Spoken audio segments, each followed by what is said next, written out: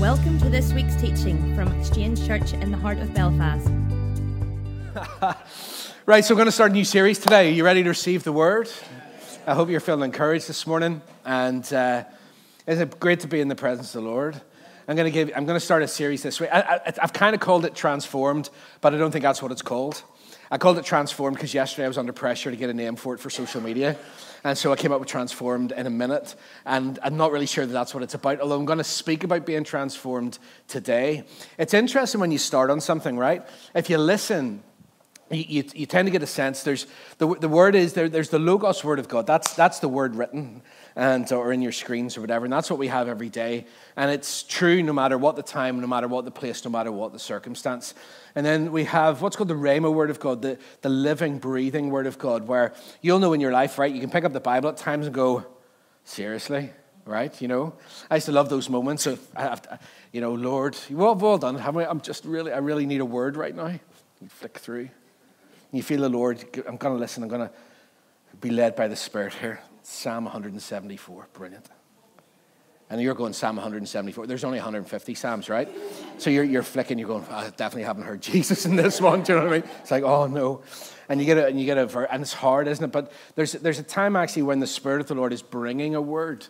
And it's taken, and it might be called a word in season or any of this kind of stuff. But it's essentially where the Lord is putting an emphasis. Because the word speaks to the times that we are living in. Do you get that? It's not removed from what's going on in your life. It's absolutely about changing your experience of God and your experience of living every day.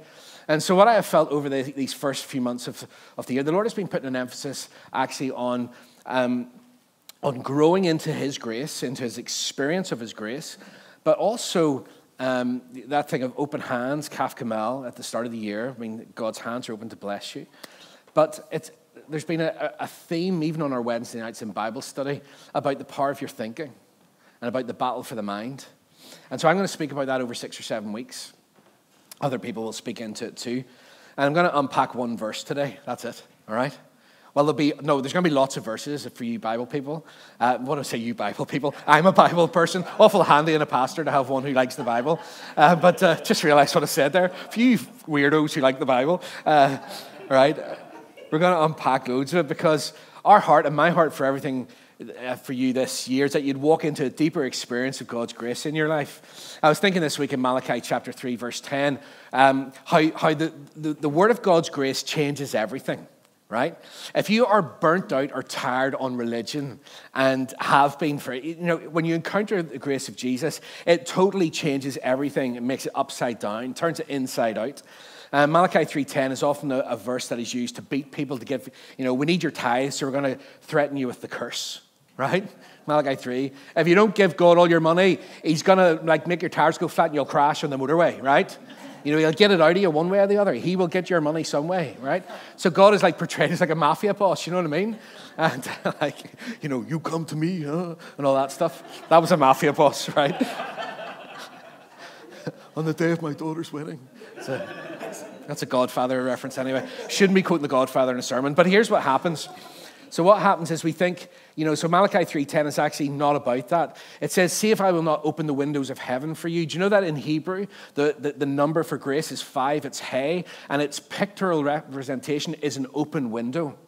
And what happens is people under the law, the Jews even to this day, don't get it. Because what happens is how can you see through into an open heaven? Right? But we know under grace that what happens is the window of heaven has been flung wide open, so all of heaven is available for you today. Do you get that? And see, will I not open the window of heaven, God says, and pour out on you? That's what it actually says here. I will pour down for you an overflowing blessing. Somebody say amen. Right? Isn't that good? That's the heart of the Lord today, and that's what we're gonna be looking into, because it's true that we need to receive by faith what the Lord has done through His finished work of grace, but we also need to learn to cooperate so that as the blessing of God is being poured out, we get to receive it and walk in it. And sometimes it's interesting in churches, even in our own church. I think there's a saying, isn't there, that sometimes when you don't know what you need, you think you need everything. Let me say that again. Sometimes when you don't know what you need, you think you need everything. So what happens is, people will try a wee bit of this and we'll try a wee bit of that and we'll catch this wave and, this man's saying this and this man says that and we take a wee bit of this, a wee bit of that, a wee bit of the other, and we're desperate. And it's because we actually haven't finally resolved, right, that all we need is Jesus and his grace. You don't need the latest wave. You need Jesus and his grace. And it's more than enough. And so what we're going to do is we're going to discover, and I'm going to really encourage you to think about your thinking as we go through. And I'm going to show you why that's important as we go through this series. Because the greatest battle of this generation, in this day and age, in Belfast today, and in Ireland and the UK and beyond, is not being fought on the streets. It's not being fought in the realm of politics. It's not being fought in any of that. In the church particularly, the greatest battle of our generation is being fought between our ears. You see, let me tell you something. Before Eve ever ate a piece of fruit, she had a thought. And that thought was, and I quote, "It's pleasing to the eye and desirable for gaining wisdom." So what happens is she thought it, and then she took it, the Bible says, and she ate it. Before David sinned with Bathsheba, right, and had her husband killed, right, before he did that, it started with a thought. See that woman? She's beautiful. And then the actions came. Because how we think shapes our lives. The trajectory of your life today, every act that you ever will do today and beyond, is preceded by a thought. And that one thought has the power to multiply into many thoughts that develop into what we call a mindset. And often that happens without us realizing. And our goal should be to be aware, of course, of our thinking, and deliberately build a grace mindset into ourselves that leads to the best outcomes in our lives. I want to encourage you, as you go through this with me today, we're going to be looking at the book of Romans today particularly. Just one Jesus-honoring, grace-filled thought has the potential to change the trajectory of your whole life and your eternity. Do you get that? Just one grace-filled, Jesus-centered thought. Because that's the epicenter of the battleground. The source of every word and deed that you do in your life comes out of your mouth, and life begins in your thinking. It's funny. Yeah, thank goodness you are not. Who was it? Was it your man Gok Wan? You are what you eat. Was that him? Off the telly? Oh, well, whatever. So much for my cultural references, huh? You are what you eat. Who said that? Somebody. Some of these are pasty suppers. That's all I'm saying, right? Gordon Ramsay, was it? No, it wasn't. Anyway, you're not what you eat, right? You're not what you do. You are what you think. That's what Proverbs 23:7 says. It says, "As a man thinks in his heart, so is he." Let me just give you some Hebrew in that. The word think there in the Authorized Version means as you estimate or calculate. So it's actually probably rendered a bit better as you calculate with yourself. That's who you are. Where you inwardly think, that's what you become.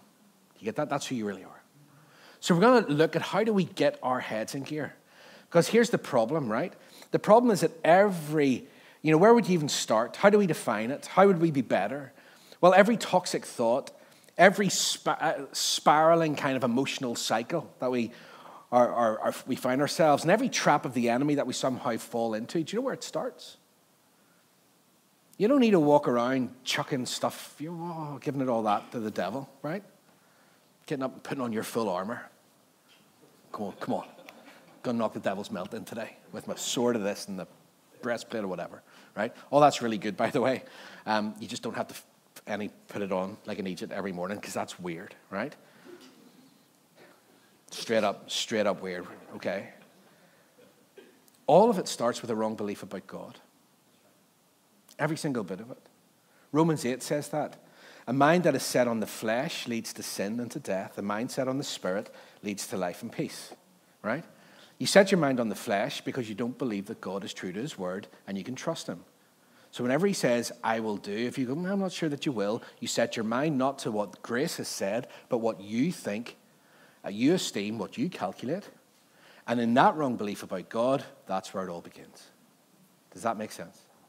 And so we have to learn how to actually be kind of fully in on grace, all right? Because it's not a one-time act. It's a day-by-day, moment-by-moment choice to move from chaos and confusion towards the peace of God. And so where are we going to start? We're going to start in the Word today. So if you do have your Bibles, just flick open at the first book of Romans, the first chapter of Romans, because this is an incredible book. And you might be thinking, what the heck has this got to do with my life today? Right? Well, the book of Romans was Paul writing to the church in Rome, and it is called the masterpiece of grace. So it's a theological, it is a theological masterpiece on the gospel of grace and how we're supposed to live. Now, it's one of my favorite books in the whole Bible, if not my favorite, after the book of Joshua, and so I love it. And Paul, at the very start of Romans 1:16, says, I am not ashamed of this good news. Can I just say, the gospel in the New Testament is often interchanged with the word grace. So at the very start of all of what he's about to lay out, he goes, I am not ashamed of God's grace. Why? Because I'll tell you why. Because, you'll see in the journeys of Paul through the whole book of Acts and stuff like that, whenever God's grace is proclaimed, religion rises up. Law rises up and points the finger to take away the seed of grace that's been planted in your life. Because the work of the enemy is to keep you wrapped up in yourself and your own self-effort. Because when it's about your self-effort, you never see the fullness of God, the open heaven that God has for you. But when we rest in the finished work, the heaven is open and God moves. Do you get that?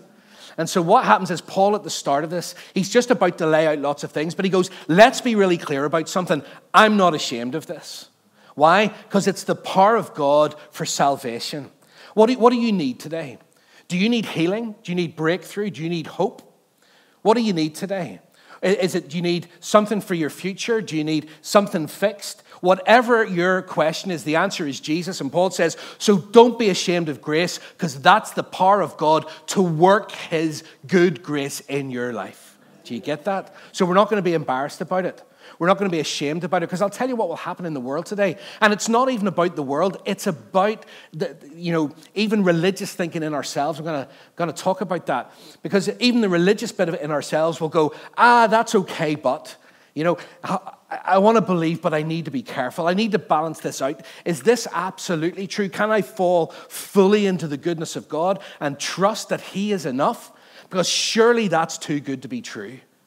Don't call me Shirley, you say, all right, okay? Airplane reference. Oh, it's all going movie-itis this morning. Do you that one? Anyway, all right. Surely that's, anyway, boom. Hard crowd this morning, Ryan, let me tell you. So that's why he says, don't be ashamed of this. Now, for those of you who don't know anything about the book of Romans, let me just quickly give you a 30-second overview. In chapters 1 and 2, what happens is the Gentiles, he talks about the state of the world. The way people think the world's crazy today, just go and read Romans 1. There is nothing new under the sun. Do you get that? Nothing new under the sun. Everything that's going on today, we might have it multicolored in our faces, on social media screens, and every way you turn. But make no bones about it. It's not like people are becoming more deviant.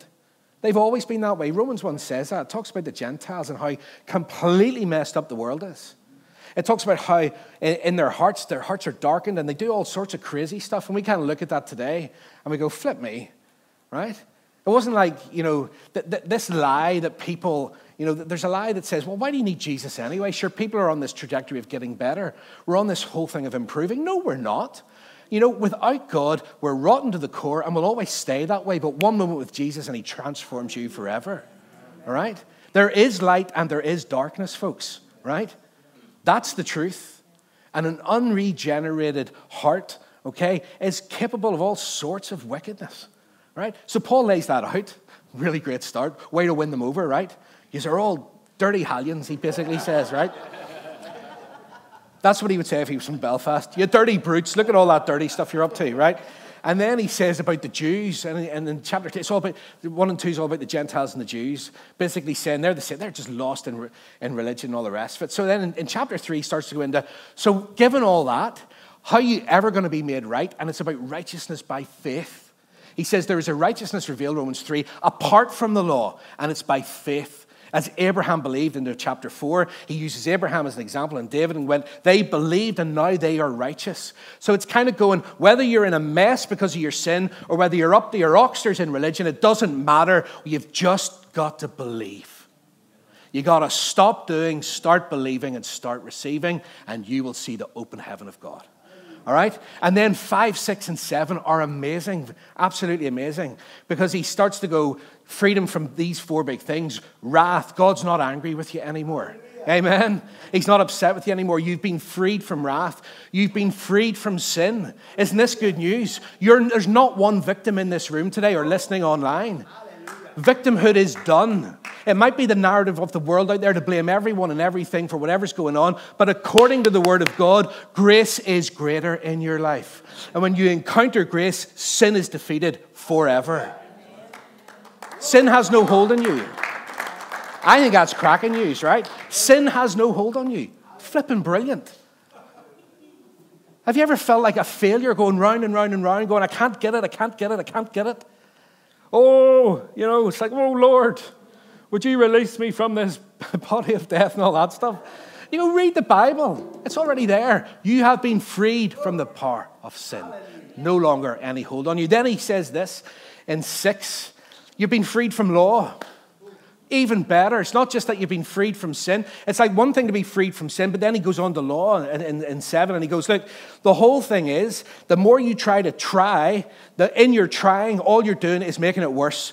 You strengthen the very thing you're trying to get out of when you are under law. So here's the great news. Every bit of law is done for you. Jesus didn't abolish the law. He fulfilled the law for you. So every time you feel a demand when you go to Scripture, if you do, then I will do, says the Lord, you can say, thank you, Jesus. He did it for me. And so I am free. Good news, right? And then in Romans 8, holy smokes, you're free from death itself. Isn't it brilliant? 9, 10, and 11 is all about God's righteousness being worked out in the history of the Jews and the Gentiles. And then we get to my point today, right? My point today is we get to Romans 12. And chapter 12 marks the transition in the book of Romans, that epistle, because everything up until the first bit, right, is like the theological teaching. And then in chapter 12, he transitions, he goes, right, let's get super practical. And do you know what I love about that? There is a demarcation in the word between this is where you're taught, now this is what you do in response to what you've been taught. Do you get that? It's not just all up there. It's because you know what? As I love to say, on a wet Tuesday when the wind is lashing and the rain is lashing off the windies and you don't know which way to turn, a brilliant theological understanding of the Word of God will get you so far, but we need a practical experience of the truth of God, don't we? All right? So this is what Paul does when he gets to Romans 12. He goes, I've given you all the background. I've given you all the teaching. I've shown you now that you're set free from all of this stuff. Now, let's get it into action. Right? That sound good? So let's go. We're going to go old school. First, I'm going to read Romans 12, 1 to 2. Right. I beseech ye, therefore, brethren. This is class. I'm doing this on purpose so that I can actually make sense of it, all right? Has anyone been beseeched recently? Does anyone actually have the first clue what that means? Anyone? Do you do that up in like Ballymena? Here, boys, we're beseeching the day. I have no idea what it means. But it's in there, so we're going to read it. Oh, the Ballymena Brigade are giving me looks here. Amen. Lessons, that's all I'm saying. You'll not know me. I beseech you, therefore, brethren. Now, that's not the people across the road, all right? Boom, boom. The Presbyterians are, I am on fire this morning. By the mercies of God. Do you know what it is? It's because my chest is short and I'm overcompensating. That you present your bodies as a living sacrifice, wholly acceptable to God, which is your reasonable service. And do not be conformed to this world, but be transformed by the renewing of your mind, that you may prove what is that good and acceptable and perfect will of God. Right, let's put that into real language, okay? So we'll go to the Message version. So here's what I want you to do. He says, God helping you. Take your everyday, ordinary life, right? You're sleeping, you're eating, you're going to work, you're walking around life, and place it before God as an offering. Embracing what God does for you is the best thing you can do for him. Don't become so well adjusted to your culture that you fit into it without even thinking. I'm going to come on to that. Instead, fix your attention on God, you'll be changed from the inside out. Readily recognize what he wants from you and quickly respond to it. Unlike the culture around you, always dragging you down to its level of immaturity, God brings out the best of you and develops well-formed maturity in you. All right? So let me quickly unpack this verse because that's the point of today. And I'm going to give you lots of little references. You might want to write these down, okay? Or just take a wee note of them because they will really help you. He says, therefore I urge you. Let me just say that. Or I beseech you. Therefore I urge you, right? In the language, that is not a command. It's what's called an exhortation. It's an encouragement. And Paul is encouraging you because he knows that the Lord can't force this on you. So even though he spent loads of time laying out the finished work of Jesus, the point of encouragement and not command, right? Because sometimes when we read the word through the lens of law, what happens is everything becomes I need to. It becomes demand-led. And then when it becomes demand-led and we can't do it, we feel like failures and condemnation comes. So actually he rolls back on it at the very beginning. He goes, look, right? I'm encouraging you, and it's this really, like the beseeching exhortation piece is really strong. It's almost like if you were with someone, you know, you'd grab them by the ears and go, listen up, this is really, really important, okay? Like, you know, it's like, you know, get their attention, right? I really want to get your attention because this really matters. Now he says something. In view of God's mercy, see, we read this stuff really quick. So I really want to encourage you in the view of God's mercy. Now, the first question I have when I read that is, what do we know? In view of what? Because you're going to try, I'll tell you what the world says. That you just change your thinking. My question is, change your thinking to what? Right? Because he's saying, don't be dragged down by the culture.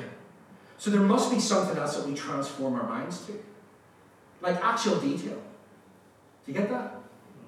Because if it's not Jesus and his grace, then Paul's not making any sense, because what are we left with? What we think, what you think, what everyone else thinks. But he's clear to us, don't be dragged down by culture. Don't fit into it so quickly that you don't even recognize what you've taken on board. So he says, therefore, I'm encouraging you, let's look at God's mercy. Let's look at our whole lives, our whole thinking, remember, through the lens of his mercy to us. Where do you see this? In Romans, because in Romans what he's talking about. Like, even as I speak these over you, I want you to just go, oh, thank you, Jesus, right? Because everything I'm about to say needs to be understood against this backdrop. This is the context, and if you miss it, you'll miss the whole thrust of what Paul is trying to say. Because transformation, being changed, does not happen any other way other than through a truth encounter with Jesus and his finished work. So he says, listen to me. In light of all this, I'm going to start to make it really practical. Your thinking has to start to be renewed and transformed, changed only against the backdrop of Jesus' work. First and foremost. Because this is what he's done. In Romans 4:1, I'm just going to call out what he's talking about. You might want to write them down. In Romans 4:1, he says, in Christ, you are justified. You're made right by God through faith. Romans 4:1. Remember, he's just laying it all out. And he's started going to get practical. But so he says, in view of God's mercy, see, do you know what happens? I'm making an absolute ham-fist of this. It's better in my head than what's coming out. What happens is we jump into the Bible and we pick up a verse, right? And we kind of go, I'd love to know how to do that. But we don't set it in the context of where it was written and who it was written to. Do you get that? So whenever we go, therefore, in view of God's mercy, most people go, what is God's mercy anyway? I don't know it. Well, Paul's just spent 11 chapters laying it out. That's the point. And they would have read the whole thing from start to end. So it would have been fresh in their minds what I'm just about to read to you. Does that make sense? So first of all, you are justified by faith. All right? In Romans 4:1. You are absolutely right today because you believe, not because of anything you did. And you will forever, ever be completely acceptable to God by simply believing. Amen. Think what your mess is. Doesn't matter. Right? You might need to walk through a mess. If you make a mess, Okay? You can clean up your mess, but God will never count it against you. In fact, He will work it all for good. We'll come on to that in one moment. That's the outrageous nature of God's grace. In Romans 5, when He says, you have peace with God. God's not angry. God's not upset.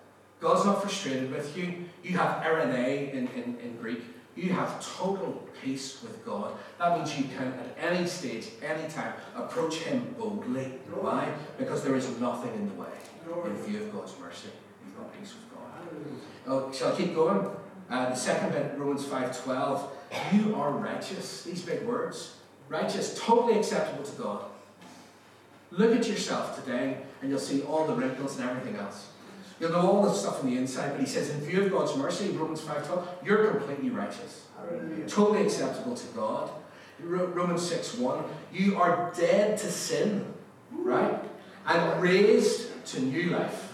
Right? Isn't that awesome? Like, there's so many people trying to break the power of stuff in their lives.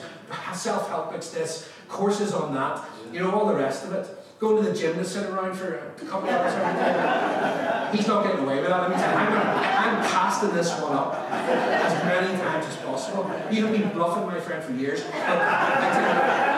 Your goose is well and truly cooked. That's what I'm saying. Have to sit there for 3 minutes. I do.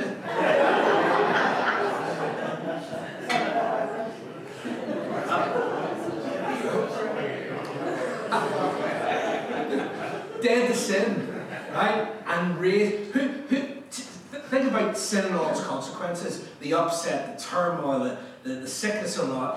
Who, when you hear that word, I want to be raised up to a new life. Like, sin down there, and that's dead now, and I'm raised up above it. Does anyone go, amen? That's what he's talking about right there. That's God's mercy to you. Alright? In Christ you are set free from sin and misery, and you're able to follow the Spirit of the Lord in you. Romans 8:1. Therefore, there is now, I said it a few weeks ago, no condemnation. Let me remind you, katakrima. It's not just what you did, the punishment that was due because of what you did. Both of them, Jesus says, no, I've paid the price. Therefore, by definition, ruling out without any exception, if you're in Christ today, you will never be punished again for your sin. In Romans 8 verse 5, isn't this brilliant? In view of God's mercy. Like, some of us wonder, well, how can we get our heads in gear? We fill it with the truth of what Jesus has done for us. Man, it'll blow your socks off. Let me keep going. In Romans 8:5, it says, we are free not to walk after the flesh, but after the Spirit. What does that mean? Well, now it's like the whole thing of sin being defeated. We don't have to do all the stuff that we used to do before. We have the power of God, which is greater than anything else that comes against us. And so we're no longer victims. You're not powerless. Why? Because if Christ sets you free, you're free indeed. That includes sin and all the stuff that goes with it. Isn't the Word of God powerful? In Christ we're daughters and sons and heirs of God. What I say about being an heir is you have everything from God, not because of what you do, but because of who you are. That's why an heir inherits. Romans 8:18. We have a glorious future. Anyone? Who's believing for that? Who looks forward and goes, praise God, Jesus is with me, and my best days are still to come. Anybody? Amen. You've got a glorious future. That's not me whipping it up like some kind of, pound shop televangelist. That's the truth of the Word of God. Your best days are always in front of you. God is always working out His good purpose for your life. Yesterday is gone. The past is no more. As far as the east is from the west, He's removed your transgression from you. And He says, lift up your heads and believe that my grace is enough for you. Amen. Oh, brilliant. I'm going to get saved in a minute. This is awesome. Flip me, I've lost my place. Romans 8:26. Every one of your prayers is heard. Somebody say, thank you, Jesus. Every single prayer. If you've ever felt like God didn't hear you, or that He didn't listen, or that He chose to not do something for you, and then the devil's come along and says, because you're this, because you did that. Let me tell you something. The Word of God says this. there is nothing standing in the way between you and him. So even if you didn't have it in you in those days to speak it with big, bold words of faith, and all you could muster was a groan, he heard it.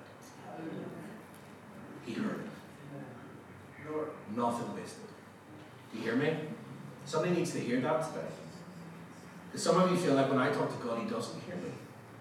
Because of this, this, and this, and this. The devil will have you so wrapped up in your past saying, well, why would he listen to you? Because you're just this. Let me tell you what Jesus says today. Every sin. In fact, before it came out of your mouth, I knew it. Isn't that good? Every groan, every simper, he heard. And not even, religion will have you going, well, the form of words, and did you get it right? Did you enter his gates with thanksgiving and his courts with praise? And all that stuff. Some days I just didn't even know what to say or how to say it. And I can tell you now, the Lord was not standing in front of me going, you didn't get your order right. Okay, so get back to the gates and start again. Right? Do you know what he says? What it says in the book of Peter? Just come to me and cast your care to me because I care for you. Do you get that? I care for you. Isn't his grace just I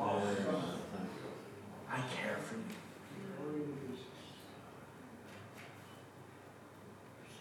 I can enter any way. Do you know what it says? You know what? Some of you might find this early. It's not.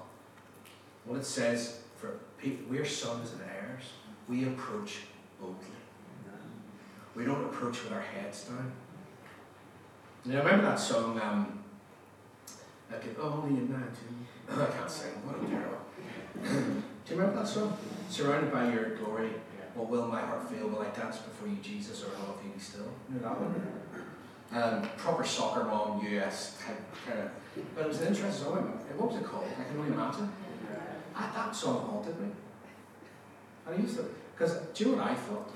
Actually, the Lord used it to minister to me, because I thought, if the Lord was preaching here today on the stage, I would be the guy who would probably stand at the back with my head down. Truthfully. And go, it's alright, everyone else get blessed, I'm okay here. And the Lord started to speak to me and go, really? I went, yep. I'd be really happy just to, like if it's a room, just to get in and just, as long as I'm not on the other side of the door, right? But I'll stand at the very back and there's 20 million people in front of me, it doesn't matter. The thought of like dancing before the Lord and just looking at him face to face, he must be kidding me. No. He starts to minister. And he starts to go, hey, hold on. And I'm like, Lord, I'm okay back here. Don't, almost like don't notice me. Right? Don't notice me. And the Lord says, no, listen, I care for you. See you, I care for you. So come forward, lift your head up, and I need it right at you. Right? Because you're in the presence of love itself. And it took me a long time actually to kind of go, I don't know about dancing. I just generally don't dance, right? Come on. If I can write this down, if you ever see me dancing, it's probably one of the signs at the end of the age. You're like Blood and Thunder and the 4 horsemen of the apocalypse. Then there's wee brackets and Toogood dances, right? Because that is just not me. I remember being in a church in Sheffield with when Penny and I were curtain, and she was at Sheffield University, and because we were good Christians, she would bring me to church on a Sunday, seriously, and it was great. That's not a bad thing. What I'm saying is, I went to my own church all the time, and I wanted to spend some time there, but we had to spend the whole Sunday in church because she was serving there. There was this wee dote. She was a beautiful wee girl, supposed to be around 3. I was helping the kids' church, and they were doing the whole, okay kids, come on up and dance, and I was like, oh, nightmare. And this wee kid, so Penny's giving it a lot of fun. And there's this wee child, and she looked like, like Shirley Temple. She was beautiful, and she had a wee dress on and her wee hair. And Sheffield is in Yorkshire, and there's a great accent. So, hello, duck. Everyone's hello, duck, hello, pet. Well, this wee one sat, and I said, Penny was like, come on, you up and dance, Andrew's gonna. And she just looked at me. I don't want to dance. You and me both. And I said, she doesn't want to dance, and she just went, I don't want to dance. Thank you, Lord, you sent an angel. Hilarious. I need to hurry up. Holy smokes. Romans 8:28. God works everything for your good. You know all the stuff right now? I bet you all you have lists of stuff where you're going, what the heck was that about? Anybody? Lord, what are you doing? What are you moving? There is a promise here that even though you can't see it now, let me speak it over you. There is going to be a day where you go, flip, it all makes sense. Do you get that? Keep your faith. Keep your head up. Because the Lord, it doesn't matter what you can see in the immediate day today. It may feel like it's 100 miles away from where you think it should be, but He is weaving it all together for good. There is a purpose behind everything. Not that He sends things like sickness, but He will make it come for your good. And anything that has been stolen from you, anything that has been taken of you by the enemy, by evil, let me tell you now, the promise of God in this is that every time He pays you back, it's better quality and quantity. So keep your faith. Do you get that? All right? Keep holding on, not to anything other than the fact that you are righteous in love. Right? Oh, Lord. There's a few more. Romans 8:33. There's no charges laid against you. Isn't that awesome? Who's accusing you today? Your conscience? Other people? Who's pointing the finger at you? Let me tell you what the Lord says in Romans 8:33. No charges laid against you. But no charges. Look, it's so completely outrageous. Religion has no grid for this. But you do. Who's going to pay? Who's going to pay? Jesus pays. Every time. Romans 8:37, in Christ we are conquerors. Alright? I've got to go quickly. Romans 8:38, nothing can separate you from the love of God. Oh, I love that. And now in 11 it says, in Christ we're grafted into the tree of Israel, a part of the people of God. That's one about the end times. Now, so he says this, in view of God's mercy. Is anyone encouraged by God's mercy in their life? See if you're not, can you just, if somebody's not nodding beside you, just check that they've got a pulse, will you? That would be really helpful this morning. Just make sure you haven't carked it, because here's the point. That's what Paul's saying. Paul is not saying the world will go, just think nicer thoughts. You know, search for the hero inside yourself. All that stuff. You know what I mean? Stop it. Bluffer.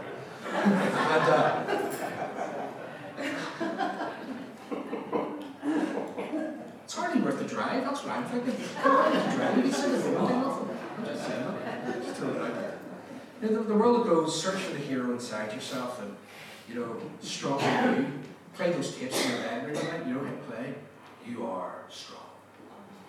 You are beautiful. You are gorgeous. You know. Never worked for me, that's all I do. It's all nonsense. So Paul says, no, listen, sometimes you just got to lay out what God's mercy to us is like. It's crazy good. It's crazy good news. That's why Paul says, see everything I'm going to tell you, why would we be ashamed of that? That's the power of God right there to change every bit of your life. So then he says, do not conform any longer, in Romans 12:2, back to my key verse. Do not conform any longer, I feel like I need to go quick. Don't conform any longer to the pattern of this world. This word conform means to act in accordance with prevailing standards, attitudes, or practices. The pattern of this world in Greek it means an age, it's ion, it means an age or a time, and it's characterized by popular ideas and beliefs. So what he's saying is this, don't join yourself to all the popular ideas of the day. And then in the message it says, don't become so well adjusted to your culture that you fit into it without even thinking. Now there's two things I want to say very quickly on this. Number one, before we all go, oh, that's all just about the dirty beasts out there and all the dirty stuff they're doing. That's not just what he's saying. Do you know what? For us, like many of us, and I think there's a huge majority of people who, when we look out into the world today, we just kind of go, that's bonkers, right? And I am not going to partake in clearly what is your mental illness. And you're not going to force me to do it either, all right? But let's not lose track of some of that and think it's all about us versus the world. It's not. You know, people, don't be surprised in Romans 1, don't be surprised when people who don't know Jesus act like they don't know Jesus. Like, why does the church stand in judgment? We should be going, aye, fair enough, because if you don't know Jesus, that's the way you behave. Why? Because Paul told us that in Romans 1. That's why he says the goodness of God has appeared, right? Teaching us to say no to that. The grace of God, rather, has appeared, teaching us to say no to ungodliness and to live after the Spirit. Where the church ever got off thinking we can point the finger at the world and tell them what's wrong with them? People who don't know Jesus behave like they don't know Jesus. It's been in the Word since day one. They need the grace of God, so stop pointing the finger and extend some grace and love to them. Right? Not saying bend the lines. We believe that Jesus is the Son of God. We believe that he is the only King. We believe that there's only one way to get to know God. We believe that one man, one woman in a homogeneous marriage is God's best. We're not going to settle down on any of that. But at the same time, I'm not going to judge you if you want to feel something different. Alright? I'm going to bring you to Jesus and let him change your heart. Because there's no way I ever will. Alright? That's the gospel. People who don't know Jesus will behave like they don't know Jesus. Our job is to introduce them to Jesus so that in view of his mercy, their hearts can be renewed forever. Amen? I digress, okay? But here's the thing. It's not just that. It's not just about the out there's. I think most of us get that. Paul has not just outlined sin, so we all point the finger at the sinners. What did he also point the finger at? Law. You know, some of the most popular ideas for us today as people in the church is that you earn from what God has given freely. That you are never quite good enough. That you're always somehow just not making the grade. The popular idea in culture, in religious circles, is you can never fully believe in the goodness of God. Why? Because you're not good enough. And Jesus loves you, but if you don't get your act together, my friend, then you are not, you might not even make it to heaven, for goodness sake. That's the end. Why? Like, seriously, how do you know? Well, you know, you could sin yourself out of God's grace. What complete nonsense. Because every time that sin appears, the Word says that his grace overcomes it still. So at what point do you out-sin the grace of God? You never out-sin it. In fact, what happens is every time you make a mess, you get further into grace. So the popular ideas in culture, some of us need our minds rewired, right? Because we've grown up with these ideas. Right? That, you know, it's not just, you know, on one end of the church is crazy, you know, don't read the Bible, Jesus wasn't born of a virgin, will he heal, all that kind of stuff. You know, don't even get into the silly arguments, right? You know, does he want you to prosper, yes or not, is God bigoted, blah, blah, blah, all that kind of stuff. I think the biggest popular culture ideas that we need to be rewired from is law. Just, quite frankly, if you want to be, the law wasn't given to Gentiles like you and me, unless you're Jews. That's a surprise for some of you. The law was given to the Jews, folks. It wasn't given to the Gentiles. That escaped us. Some of you are going, seriously, I never thought of it that way. Unless you're a Jew, the law was not given to you. That rhymes. I'm a poet, don't even know it. Anyway. But what we do, we still have the mindset, right? We've read stuff and not understood it, and had the mindset that we need to earn for God to love us. No, you don't. You were taught it probably. Yeah. How to think as we go through this, because I'm just going to give you this last word of transformation. Where did you get your ideas from anyway? Friends, books, ministries, hearsay, what other people think? That's why it says in James 1 verse 6. You know, we doubt, we're like a wave, you know, because he who doubts is like a wave of the sea, blown and tossed by the winds, right? We've got to renew our mind in view of God's mercy first. So let me just finish this one point. Is this okay? You feel encouraged today? Yeah. I just want to finish this one. Right living is always as a result of right believing. So, in this series, I don't want you to be focused on simply right living. Right? Holiness is important. Fearing God in the sense of respect and awe for him. Praying, giving, reading our Bibles, all that, serving in church, being committed to the church family is really important. But you'll never perform your way into it. All those things are good. But you can't make a decision to want to do those and do them consistently. You'll run out of steam. You've got to believe right, and then you behave right. And in this series, we're going to go after the roots, and we're going to learn what it means to transform our minds. I just want to finish with this. Isn't it interesting that the battle, if you like, is not about behaviour, but it's about inward transformation. When you're anchored on the unshakable foundation that you are righteous, acceptable, and loved by Jesus, your outward world is going to come into line with the truth, and you'll start to produce the fruit of righteousness in your life. Amen. I love this. Transformation. Be transformed. I'm going to talk about this. The word is actually metamorpho. I suppose it's used, metamorphosis, that thing of caterpillar to butterfly. Do you know what I love about this? What does Paul say with this? I'm finished. Be transformed. Do you know why we should never be ashamed of the gospel of grace? Do you know what the world has to offer? Or religion has to offer? It has no way of being transformed. The world says you can cope. Just be better than. Law will say don't hope too much or dream too much. You are what you are, and you'll never be more than that. And in this masterpiece of grace, Paul steps in and goes, no, let me talk about you being completely made new. And walking into that.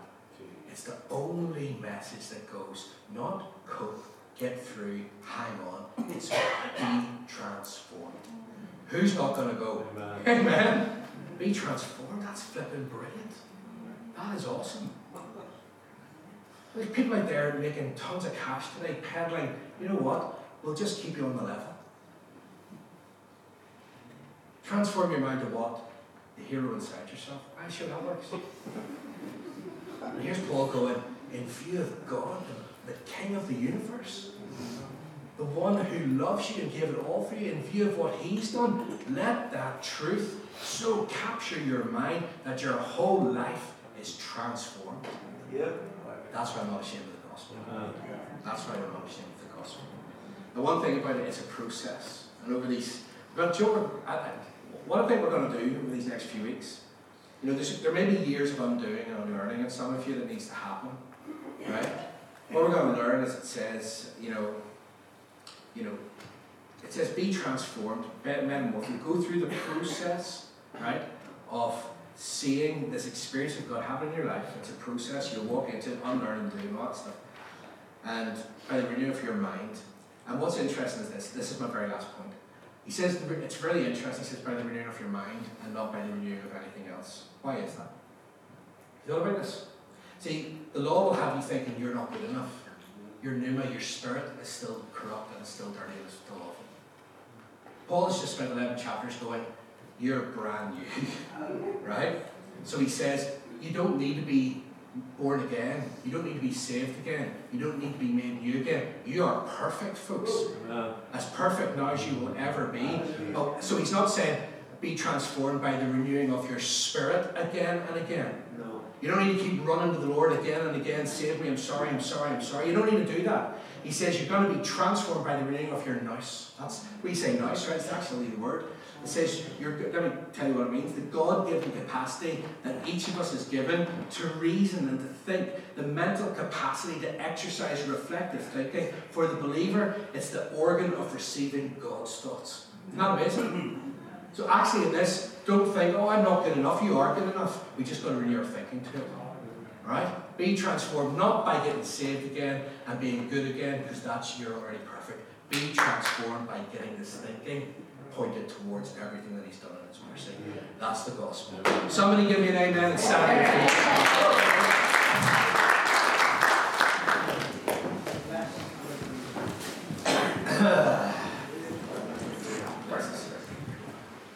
Adam's going to come and lead us in communion. Worshippers, if we can come up, we're going to sing. Look,